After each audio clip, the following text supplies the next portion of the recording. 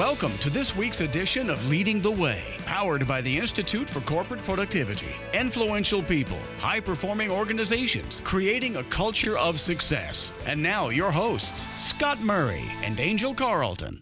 Hello again, everybody. Great to have you along on this Sunday afternoon. We're going to be here till about 5 o'clock here in the North Texas area as we continue on with yet another edition of Leading the Way. Each and every week we speak with the top CEOs, leaders of major companies, corporations, nonprofits, and organizations, and they discuss their great success from leadership to innovation to collaboration to strategy to diversity, agility, talent, culture. I mean, the list goes on and on and on. I'm Scott Murray. And I'm Angel Carlton. And we will be your able-bodied hosts during the course of the next 60 minutes, so we're delighted to welcome you once again.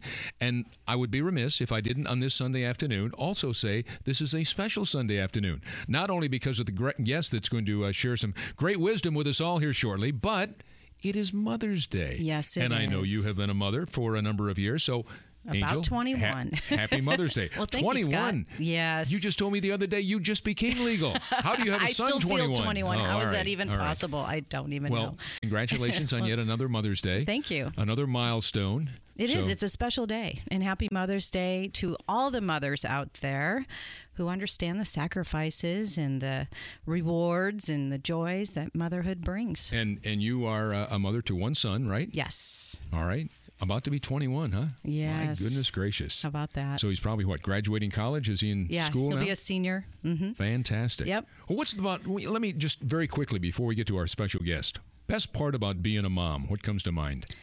Gosh, just watching your child grow and evolve into such a caring, compassionate young man.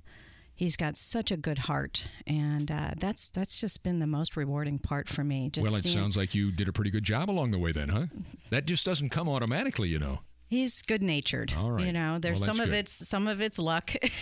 I Understand. think, but Been there, done that. You see a lot of yourself in him, and that's kind of cool too. Good for you. Well, I actually work with my son, so that's kind of cool. So I have great respect for him, and hopefully it works the other way. I think it does, so that's a good thing. Well, let's get down to why we're here today. Absolutely. We're talking about leading the way, and of course our presenting partner, I4CP, the Institute for Corporate Productivity, continues to stick around and be a part of all that we do. They're incredible stuff that they share with us each and every week, and I say stuff, I mean it's above and beyond. And you, of course, are a director with I4CP. Yep. And for those of you tuning in for the first time, I4CP, as Scott said, is the Institute for Corporate Productivity.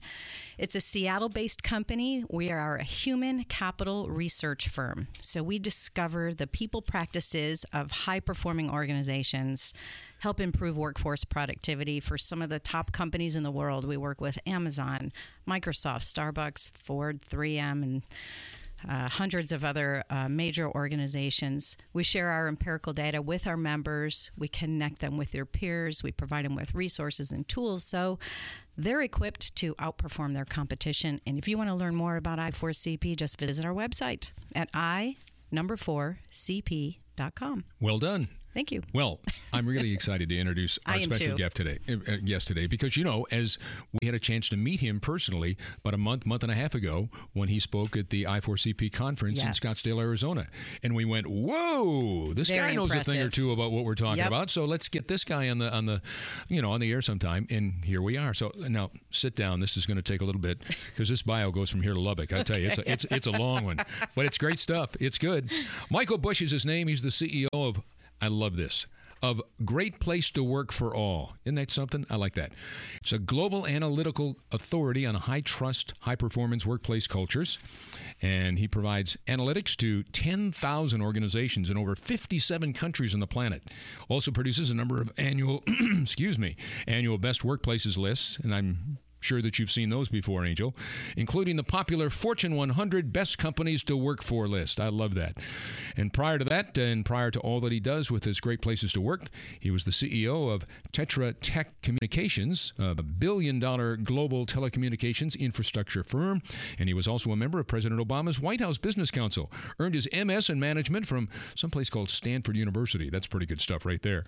And as a matter of fact, the mission of his company, and I really like this, build a better world by helping organizations become great places to work for all.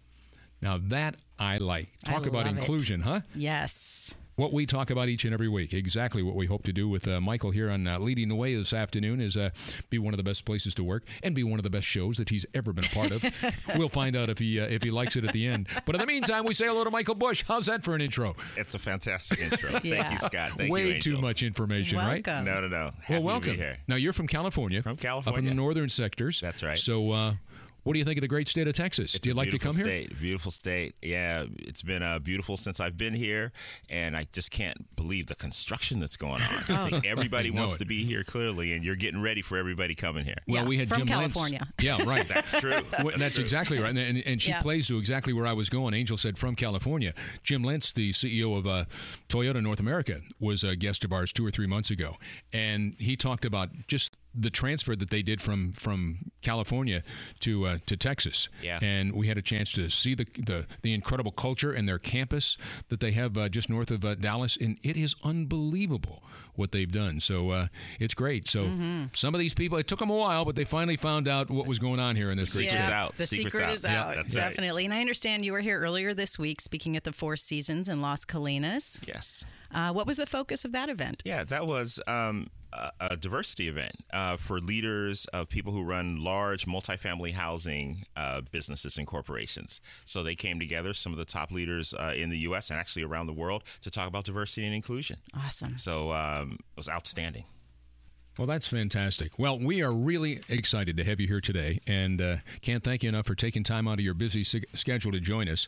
We start things off with a little something we call the lightning round, Michael, and it's just 5 questions, quick answers, but it kind of gives the audience a little idea of who you are, what you're all about, maybe a little more from a personal standpoint than just a professional standpoint, okay? So buckle up. If you're ready, we're ready. I'm ready. All right, sounds good. First job, and what'd you learn from it? First job, scooping ice cream at Baskin-Robbins. No kidding. I like it. That was my first job where I got paid. I worked for my father. He was a carpenter, so I did some of that work. But the first job where I got paid was scooping ice cream. What'd you learn from that? I learned that you had to every scoop 2.5 ounces. And that really mattered at the end of the day. If you overscooped, it wasn't good for the business. If you underscooped, the customers weren't happy. You had to practice, and get it right. I learned measurement was really important. So I got a good understanding of inventory control and also the responsibility of meeting a customer face-to-face all day long. And if you do that right, it's really good for business. Interesting. Very interesting. Wow. All great lessons.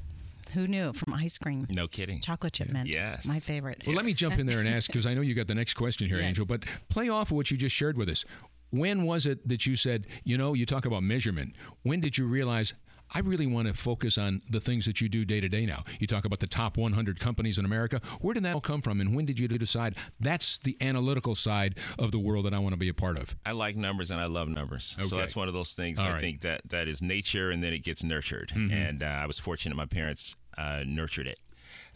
So I remember at night, when the store would close, we would push all the ice cream down in the barrel and measure with a ruler to see how much ice cream there was left in every container and how much we sold that day, and we'd know if we were over scooping or not.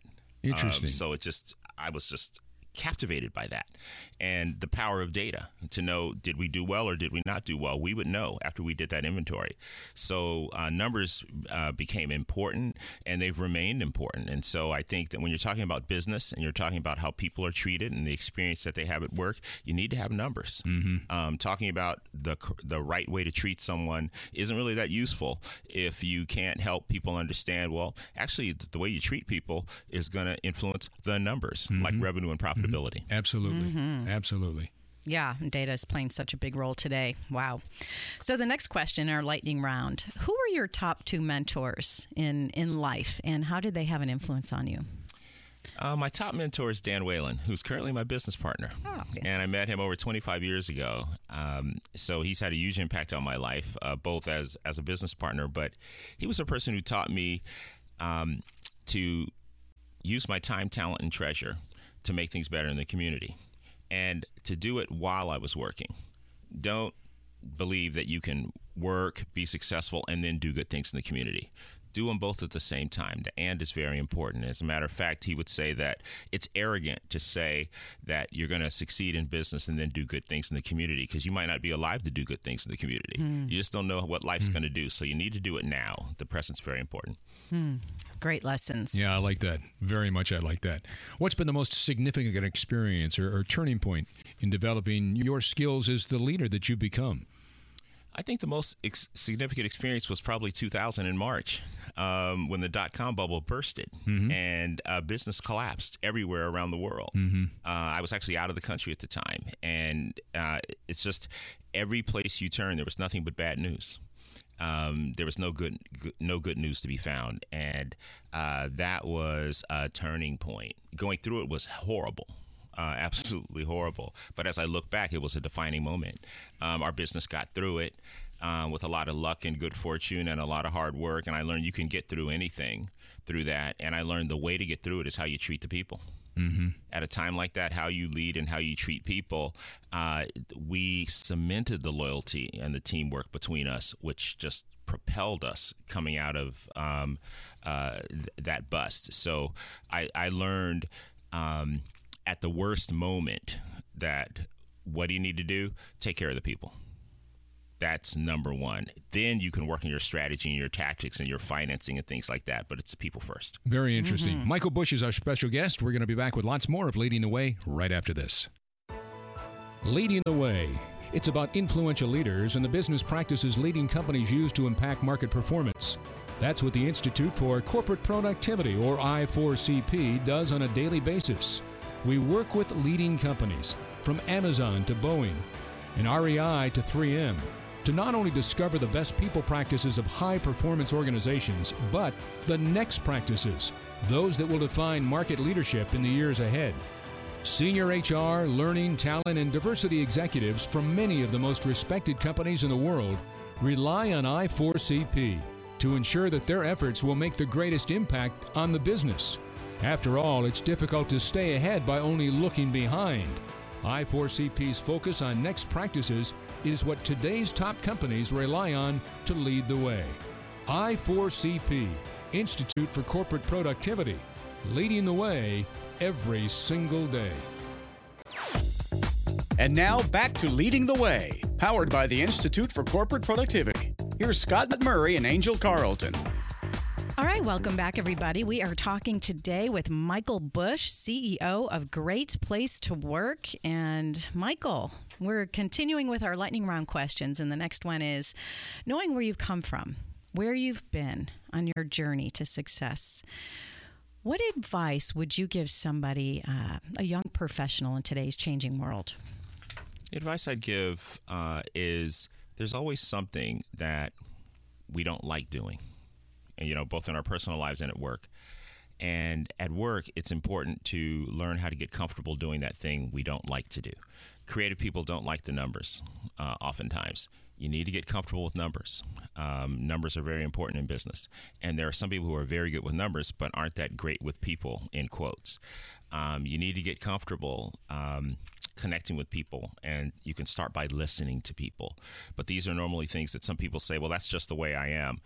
You can do better, and your business is going to do better if you become more than just the way I am and are willing to try and develop some parts in yourself that are uncomfortable, but it's really going to pay off. Always good to stretch yourself, challenge yourself, learn something new, and get out of that comfort zone. That's right. Absolutely. People appreciate it. The one theme that I've already heard from what he's shared in our lightning round, which I love, because it's exactly what I like to think I'm all about, or I try to be about in my life: kind, courteous, respectful. Yeah. Everything you've said deals with those three verticals. Absolutely. So good for you. So that leads me to my last question then. How would you define the legacy you've created and continues forward? I don't think I've created much of a legacy, so I have a lot of work to do. And but I hope people say that I'm kind, courteous, and respectful. That would be absolutely fantastic. I hope people say that he was a good husband, he was a good father, and he did great things in the community, and he was a successful businessman. I hope people can say all those things. What's an example of doing something great in the community, in your opinion? What I've done for a long time and continue to do is work with others on the most complex problems in the community that I live in. Problems like homelessness, problems like kids going to school that haven't eaten before they got to school, problems like people working 2 jobs but really not making enough money to support their families, problems like people working and not having health care. So these are basic, complex problems. Those are the things that I've been really attracted to, and have tried to put my time in, as well as my treasure, whether it be personal or corporate, because it's one of those things where it doesn't seem to me like it's somebody else's responsibility. It's my responsibility. Right. Absolutely. And it is. It's all of our responsibilities to care about our fellow human species. Straight across the board. Absolutely. Every single day. Well, I tell you what, let's get to the interview questions that we've got for you, Michael. Sounds good. As I think back, and as I mentioned to you earlier, we had a chance to hear you speak a couple of months ago at the annual I4CP conference in Scottsdale, Arizona. So the first question I've got for you today is very interesting to hear you speak about the great places to work being all about innovation and leadership. Then you kind of painted a portrait of a great place to work.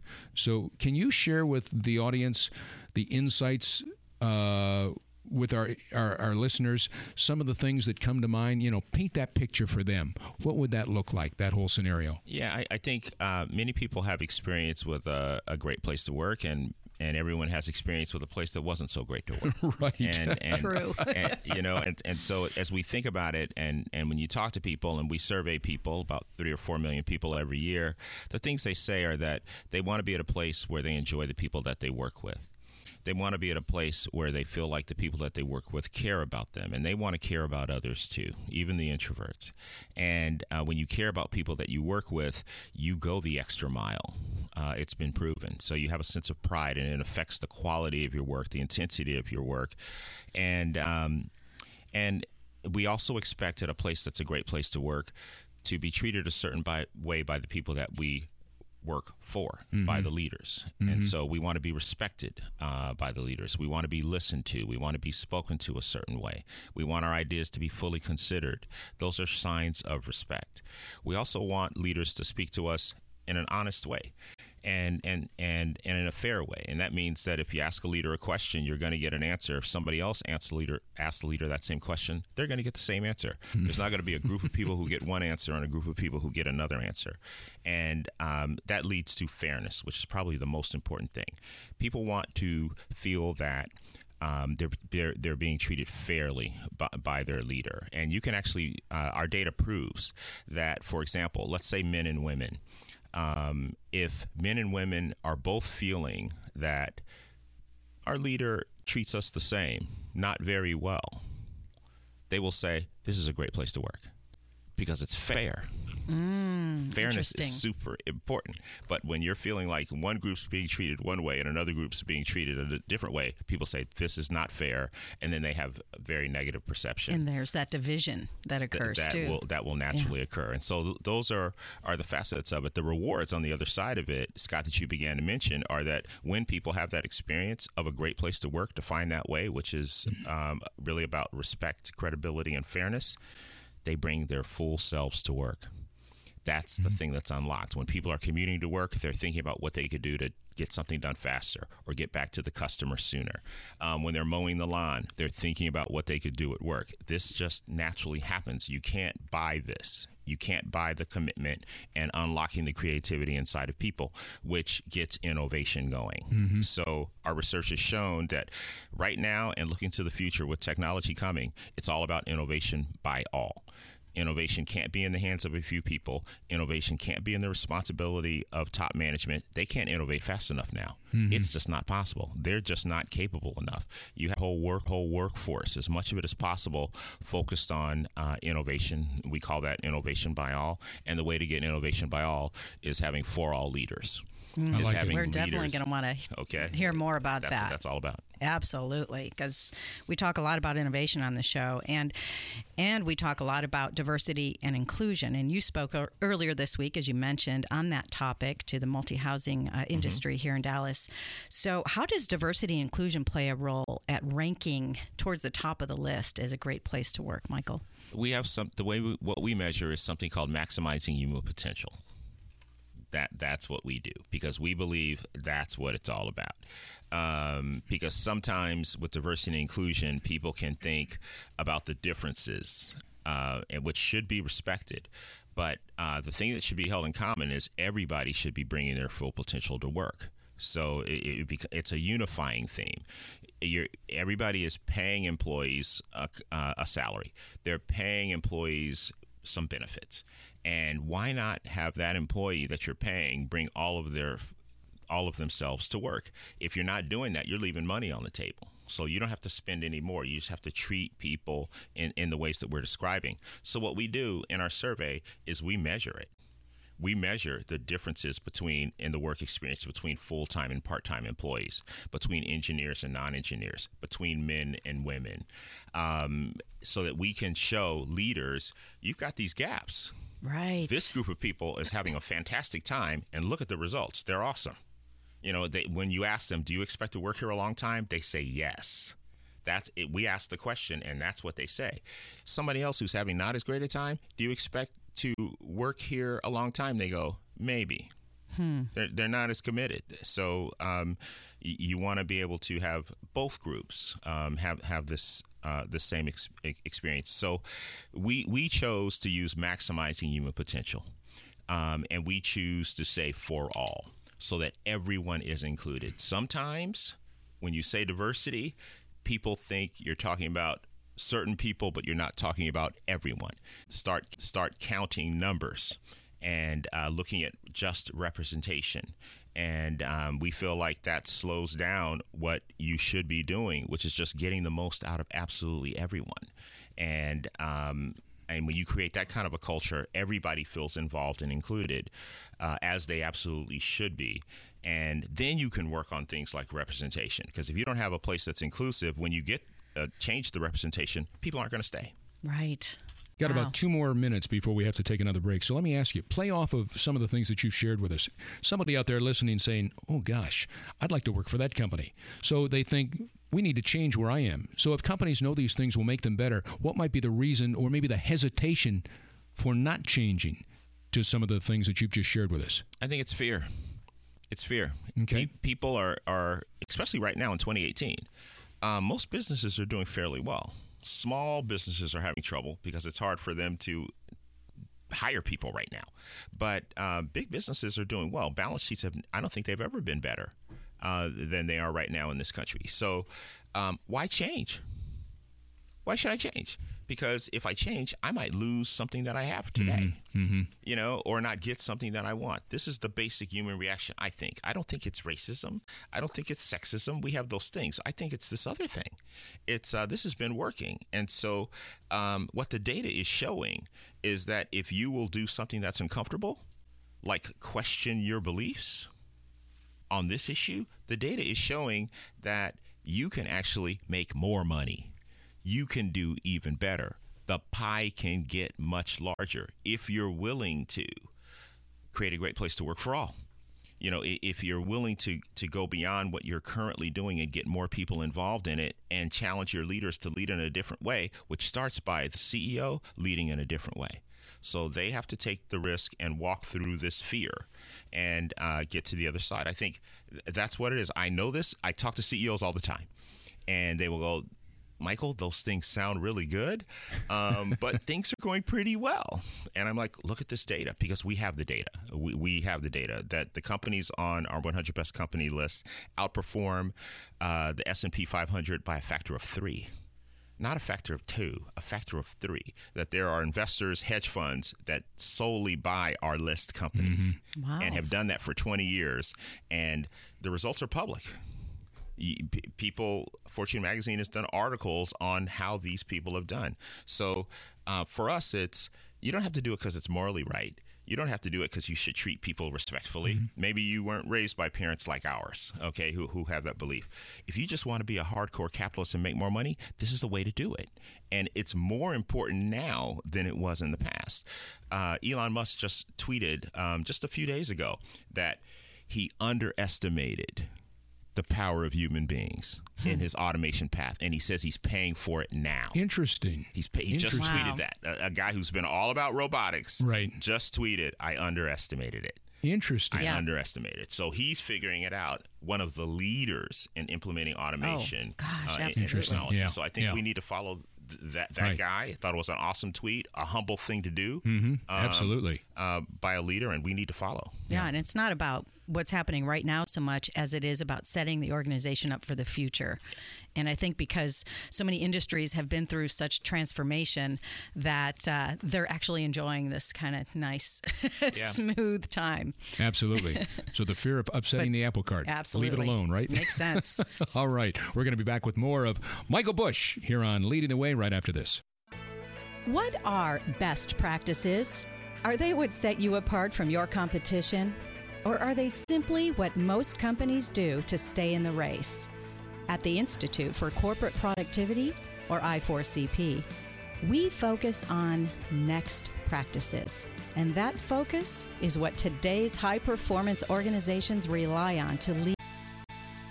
Next practices are tactics and strategies that our research has discovered have a great impact on market performance, but that few companies are using. They are what will define market leadership in the years ahead. I4CP helps you see around the curve so your company can adapt and take advantage of emerging trends in the ever-evolving world of human capital. We want you to lead the way. So join our team, I4CP, Institute for Corporate Productivity, leading the way. And now back to Scott Murray and Angel Carlton and Leading the Way, powered by the Institute for Corporate Productivity. Welcome back to Leading the Way. Scott Murray along with Angel Carlton as we talk to some of the greats, some of the top CEOs and just the great leaders in our world today, and Michael Bush is certainly one of them. Great place to work, and he's talking about what it takes to be the best place in America, to be a part of something very, very special. Angel, you want to continue forward? Sure. I mean, it is fascinating to look at the lists of the best, especially when talking about things like your 100 Great Places to Work list. I mean, what an honor to be on that list. So what is it that separates these companies from others? And I'm really curious about the type of leader that leads these organizations. I think number one, Angel, is the type of leader cares what their employees think. They survey their employees. So I think that's number one. That's what all these companies do. And their employees know that they're being surveyed. So that creates an accountability for management, because if you survey and don't do anything, morale goes down. It works against you. It's better not to survey at all. So these leaders are willing to step out, take a risk, and see what their employees think. And then they get results that enable them to know how much trust there is in the organization. That's one of the things that we measure. So these leaders care about trust. These leaders care about whether their employees are experiencing the values of the company. These leaders care about their leadership teams and how they're treating each other and the people who work for them. These leaders care about innovation, and they understand that there's an experience that employees can have that creates more innovation. And these leaders care about financial growth, which is kind of obvious. And these leaders care about maximizing human potential. So that's the thing that sets these companies apart. Oh, wow. And that's And not only they survey them, they take these results, but it sounds like they also put into action. Put the change into action, which also builds that trust. That's right, because if you don't, you're going to hear it in the next survey. Right, or they won't take it. What difference does it make? We don't see them anymore. Yeah, right. Yeah. Well, Michael, you're certainly most familiar with I4CP and the information it studies and certainly shares about the important elements of high-performing organizations. So I4CP has shown that two of the most important elements right now are collaboration and agility. So my question to you, Michael, is this. How do these two elements play a role at the high-ranking companies you deal with at Great Places to Work? Yeah. So we're very much aligned with I4CP, very, very much aligned with their findings, their approach, perfect alignment, as a matter of fact. So here's what we know. People aren't going to collaborate And people aren't going to be agile if they don't trust the people they work with and the people they work for. It's as simple as that. Agility requires a leader to say, you know what, we were going down this path. We decided we're going to shut off that product line and invest that money in the other product line. And we need everybody to move, and we're going to redefine jobs. We may do some plant relocations. They say a whole bunch of things. Normally what happens is employees freeze, because they're afraid about what's going to happen to them. They're not ready to follow. When you have a high trust culture and people trust the leader, they're like, let's go. And we ask the question, do you have confidence in where the leaders are leading the company and how they make decisions? That's how we know this. So these aren't my opinions. These are proven in quantitative data. Trust drives agility. Collaboration as well. If people don't believe that the people that they work with are competent and are capable and are trustworthy, and if they don't care about the people they work with, they don't care about their ideas either. You can't collaborate without caring, without listening and feeling that you're listening to. So we think the foundation for collaboration and agility, the data is pretty clear, is trust. Amen to that. That's huge. And the leader setting that example, being agile, herself or himself, also sets the tone for the team, for the employees, and helps build that trust too. Yep. So agile leaders are really important in driving that. So you know, talking about agility and collaboration, which is front and center today, I think. We talk about it all the time on this show. Have some fun with us and share with our listeners as we become even more of a high-tech world today. What the great places to work, what will they look like in the future, in the next decade or so? And the ultimate leaders, what will they be like?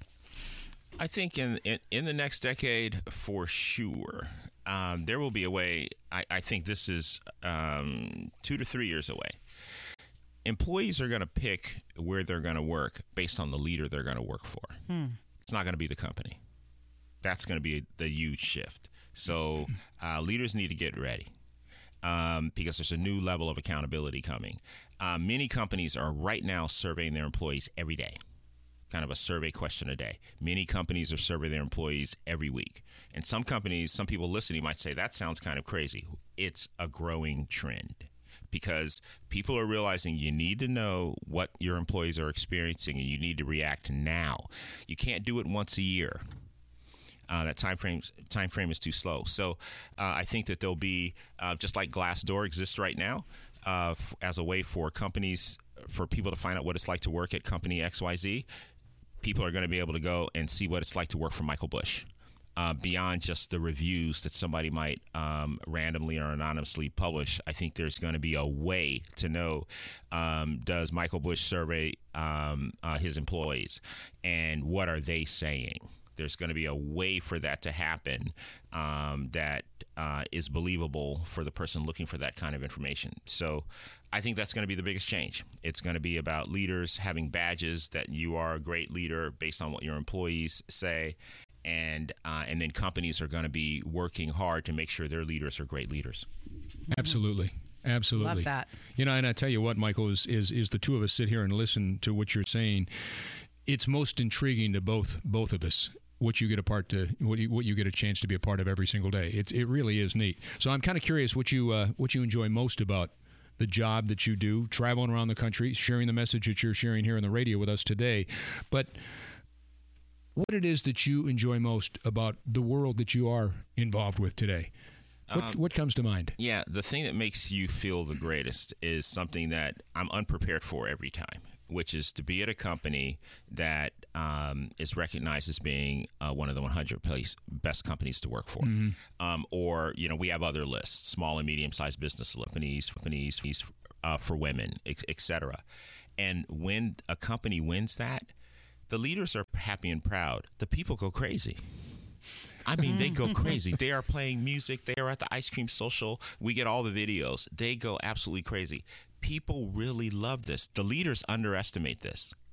Because they don't just think a great sense of pride? Is that what it is? Oh, it's a huge sense of pride. Yeah. And this is about us and the people, and you know, and the people that we work with, and the public recognizing what they are already feeling. And then they want more of it. so they just work harder at it. It's spontaneous. It's hard to explain. I get to see it. Yeah. And so that's truly remarkable. The other thing is a moment where you're talking to a leader who is kind of stuck, wanting to keep doing what they're doing, and they become curious.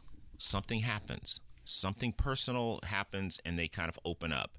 I've seen this where I work with a CEO who will say, I've got 3 daughters.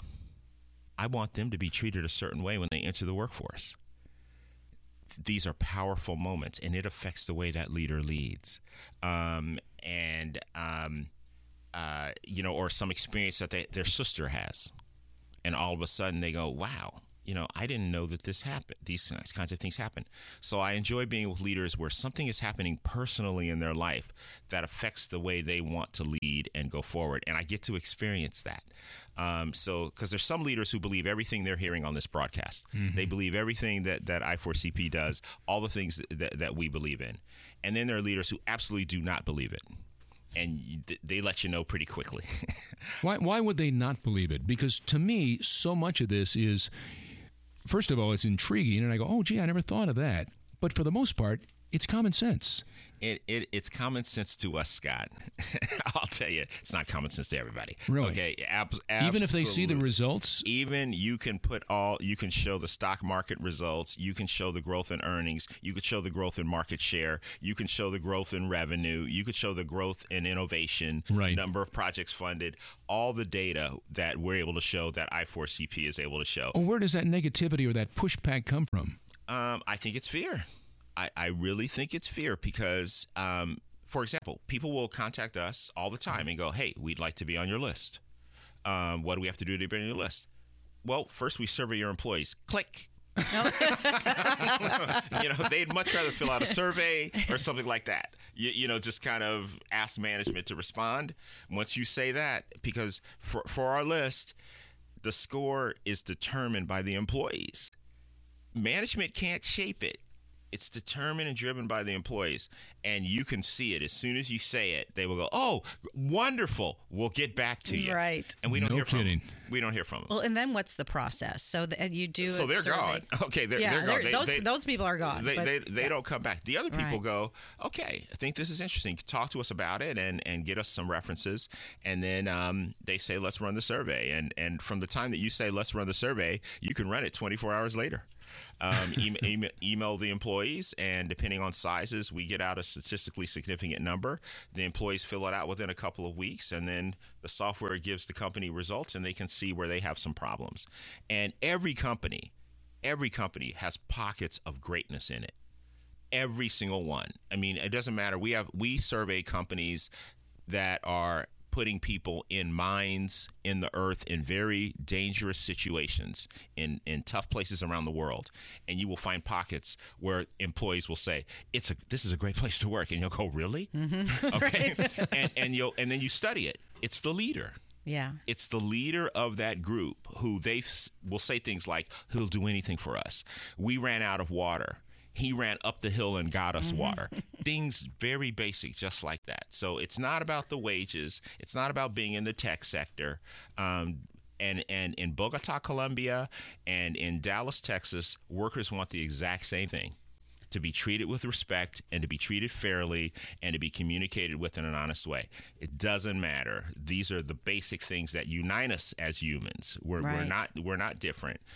We're actually exactly the same in how we want to feel about the people we work for and the people that we work with. So the survey determines the ranking, and then they go back and they do the work to improve their ranking. Is that so? The survey determines the ranking. It spits out a number, and there's the number, which is an algorithm based on trust, values, innovation experience, financial growth, maximizing human potential, and leadership effectiveness.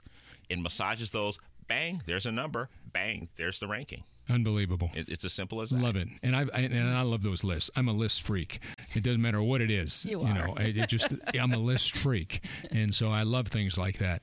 Final thought. We've got about 30 seconds left. So I'd like you've just given us plethora of knowledge, all kinds of information. This has been wonderful. But You've got the platform. You've got the stage. You've got 30, 45 seconds to share with us now the most important message that's the takeaway from everything that you've shared with us today. What's the one thing you want people out there that are employees of whatever company they might be, or maybe they're a CEO, whatever it might be. What's the takeaway and what's the message that you'd like to share with them all? If you're a CEO, the message is you got to know what your employees think. You got to know what they're experiencing. So it's just not random thoughts. It's what are they experiencing? So find a survey tool that's going to enable you to do that. It all starts there. And then you get the results. You got to hold your leaders accountable. You have got to find a way to measure the experience that employees are having and holding leaders accountable to that. You can't keep holding leaders simply accountable to numbers that have to do with profit and loss, budget performance, and things like that. You got to hold them accountable to this thing too. And it's becoming more and more important. We have the facts to back it up. If you're an employee out there, try and encourage your leaders to do a survey. To give it a try. And I'd say if you're young in your career, I would really look for companies that seem to be doing this. Mm-hmm. They might be working with us. They might be working with others. I would look for companies that are doing business with I4CP because that means they care because it's serious work. And I would pay attention to companies that aren't. It would be a way for me to know what the leaders are caring about. What are they investing in? And these are two examples that, not the only examples, but two examples that they care about the experience that you're going to have when you go to work there. The name of the company is Great Place to Work. He's the CEO. His name is Michael Bush. We can't thank you enough. You have been just great. Thanks for taking the time. Been awesome. Thank you, Scott, and happy Mother's Day, Angel. Thank you. Thank you very much. All right. Thank you much, Michael. We'll see you down the road, I'm sure. Continued success. And we're back with our Insight segment right here on Leading the Way after this brief timeout. Leading the Way. It's about influential leaders and the business practices leading companies use to impact market performance. That's what the Institute for Corporate Productivity, or I4CP, does on a daily basis. We work with leading companies, from Amazon to Boeing, and REI to 3M, to not only discover the best people practices of high-performance organizations, but the next practices, those that will define market leadership in the years ahead. Senior HR, learning, talent, and diversity executives, the most respected companies in the world, rely on I4CP to ensure that their efforts will make the greatest impact on the business. After all, it's difficult to stay ahead by only looking behind. I4CP's focus on next practices is what today's top companies rely on to lead the way. I4CP, Institute for Corporate Productivity, leading the way every single day. Welcome back to Leading the Way. Here are your hosts, Scott Murray and Angel Carlton. Welcome back. It is time now for the I4CP Insight segment. And with us today, I4CP CEO Kevin Oakes. Hello there, Kevin. Hello, Kevin. Hey, Angel. Hey, Scott. How are you doing? Well, we're doing fine. Happy Mother's Day, although I guess that doesn't pertain to you, huh? No, but I wanted to say it to Angel. So happy Mother's Day, Angel. Well, thank you. Very good. And we'll give you your chance in June to say Happy Father's Day. But in the meantime, I tell you what, Kevin, as we listened to all that Michael Bush had to share with us, I thought it was great. Of course, you're doing this every single day. But your team at I4CP saw fit to invite Michael to your annual conference that we made note of in Scottsdale, Arizona back at the end of March. So I just wondered what it was that you liked most about what he shared then at the conference and what you thought he would share, or you never would have brought him there in the first place, and then, for that matter, what he just shared with us here on the radio today. What comes to mind? Yeah, I'll talk about before the conference. Michael and I have been involved in an organization called the CEO Action for Diversity and Inclusion Coalition. It was started by the CEO of PricewaterhouseCoopers.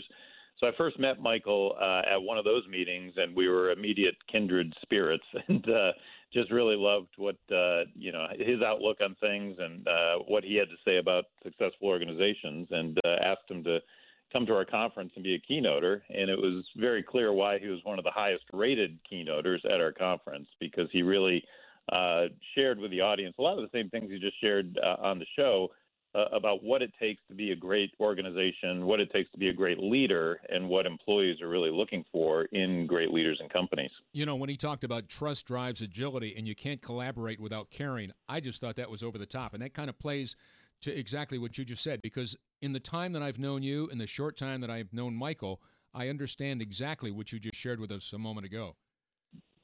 Yeah, I wrote down, he had one quote that I've got to get on the front page of our website, I think.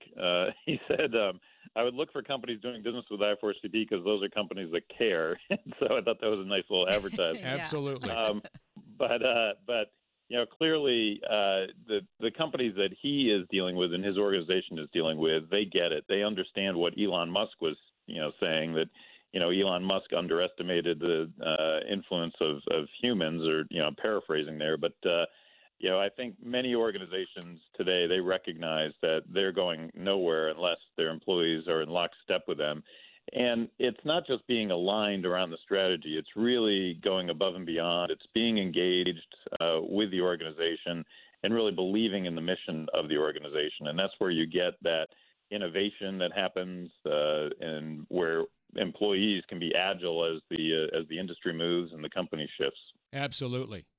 Yeah, and going back to what Scott was just asking, and Michael spoke a lot about trust and how trust is really impacting agility and collaboration, and the employees really need to trust their leadership in order to collaborate together. I know we have done a ton of research on these, both of these elements in the workplace.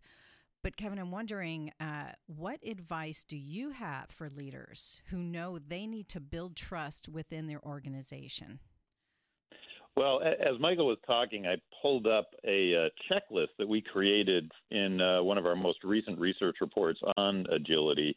And so, Scott, you said you're a list freak. So let me yes, I am. Let me give you an agile leader checklist. There are 8 items on here that I think are critically important and really mirror what Michael had to say. So number 1 is identifying and breaking down structural silos. So that means, the traditional hierarchy in the organization, just going across those traditional silos. The second is developing and/or moving talent to address changing business needs. And we've done an entire research report on talent mobility and how important it is for managers to both develop people underneath them and then move them or promote them into better positions. The third was creating a safe and inclusive environment. And Angel, this is where trust really plays a big role. When people trust their leaders, they feel included. And an inclusive environment really is one of the keys to having a great organization. The fourth is encouraging intelligent risk-taking. And that's one of my favorites because it really is all about innovation, and it's all about creating an environment where mistakes are not only accepted and not punished, but they're almost encouraged because it's part of the innovation process to make mistakes, and you treat that as a learning experience. The fifth is establishing the why of work and nurturing a shared sense of purpose. And we see this in many top companies where every employee really understands what they're doing, how it impacts the organization overall, why it's important, and having an overall purpose in the organization. That's part of what I said earlier, is having that mission and everybody believing in it. The sixth on this list is goal setting and ensuring teams are clear on priorities. And a big part of that is transparency, and what Michael talked about is fairness. Just really treating everybody the same, being very clear on what's expected, and being very transparent on what's expected. There's no hidden secrets. There's no, innuendos that you've got to try to understand. The seventh on this list is helping others establish productive connections across the internal enterprise. And we see this being very critical in the onboarding process. It's one of the biggest predictors of whether somebody flames out in 6 months or a year, or whether they really make it in the organization, is how quickly they establish connections inside the organization that'll make them successful long term. And then the last one is, and number 8, is building relationships with external stakeholders. And great leaders are doing this on a regular basis. They are extending their influence beyond the walls of the organization and really working with suppliers, distributors, but most importantly, customers to understand what is happening out in the industry and how they can be a much better organization. So those 8 things make up our Agile Leader Checklist as part of that recent report. And I thought really Michael touched on every single one of those Agile Leader checklists, and it's why I think Michael and I are just a real like mind, and why his organization and our organization really look at things very similarly. Well, let me tell you this, Kevin. Shorthand is not my forte, and I was fascinated, as you said, with lists. I didn't get all 8. Make sure I get that, will you? I'll get them to you. I will email that to you. Don't worry. All right. Thank you much. How about your thoughts about what Michael shared about the future of great places to work and the leaders being evaluated by future talent when they're choosing a company as to where they, would work for? Yeah, I'm kind of surprised it's not already invented, the glass door for leaders. That clearly is something that people are going to be looking at long term. The old adage when people quit their job is they don't leave companies, they leave people. And I think that's really what he was referring to. People want to go work for a leader they believe in, and they're going to stay when they really trust that leader, when they recognize that this is a person that's going to help advance my career, and probably most importantly, it's somebody who is teaching me something. As an employee, I'm now learning from that leader. And we can all think of bosses that we've had, Scott, that just taught us a tremendous amount. Those are people we generally trust, and those are people that we go back to time and time again and would do anything for. And I think that's really what he's referring to when he talked about that glass door for leaders. Yeah, the ones you always work the hardest for, that's for sure. Mm-hmm. So important. Well, we probably only have time for this one last question, but I want to ask you about people analytics. And we understand the importance of surveying organizations for research purposes, and Michael has certainly developed a very successful business model surveying employees within the organizations. But I want to ask you, Kevin, how crucial is this data being collected in making organizational changes for the future? And do most companies even know how to analyze it effectively and what to do with that data? Well, I'd say companies are getting there, Angel. It's still somewhat early in the entire industry of workforce analytics and how we use data to run the workforce inside an organization. But there's been a lot of effort over the last couple of years, and continues to be a lot of effort in understanding that data and gathering that data. And I think it's all in the spirit of making decisions that are empirical and having a data-driven approach to decisions as opposed to a gut-level approach. Oftentimes, the gut-level approach introduces a lot of biases. It introduces cronyism, and a lot of things that get companies in trouble. And what companies really want are hardcore facts and really managing themselves by what the data is telling them. That applies for the company as well as for leaders. And I think the more we can measure, the better off we're going to be long term. In fact, on that same CEO Diversity and Inclusion Coalition, I'm in charge of the metrics subcommittee, because we find that companies who are truly measuring their D&I progress and have goals around diversity and goals around inclusion, those are the ones that make the biggest difference. It's one thing to sort of intellectually say this makes sense, but unless you have goals and unless you're measuring your progress towards them, you're not really going to get there.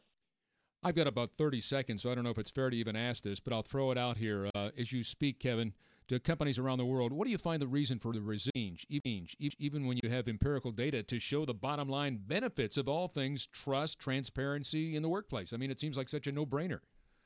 Well, it's human nature, I think, Scott. We tend to fear change, and it's kind of the way we were brought up. You get comfortable with success, and that's one of the biggest problems with successful companies is they do get very comfortable with what got them there, and what got you there what got you here won't get you there is the Marshall Goldsmith book. And I just think more and more companies are beginning to recognize they've got to change and not only accept change, but change rapidly and get the workforce to accept that change. Makes sense. Well, Kevin, we so appreciate you sharing your knowledge with us today. As always. Even on Mother's Day. Thank you. Well, happy Mother's Day to all the I4CP moms out there and all the moms who are listening. And again, Angel, happy Mother's Day to you as well. Thank you very much. Thanks Kevin. again. We'll see you next week. Thanks much, Kevin. Kevin Oakes, the CEO of I4CP. Till next week, I'm Scott Murray.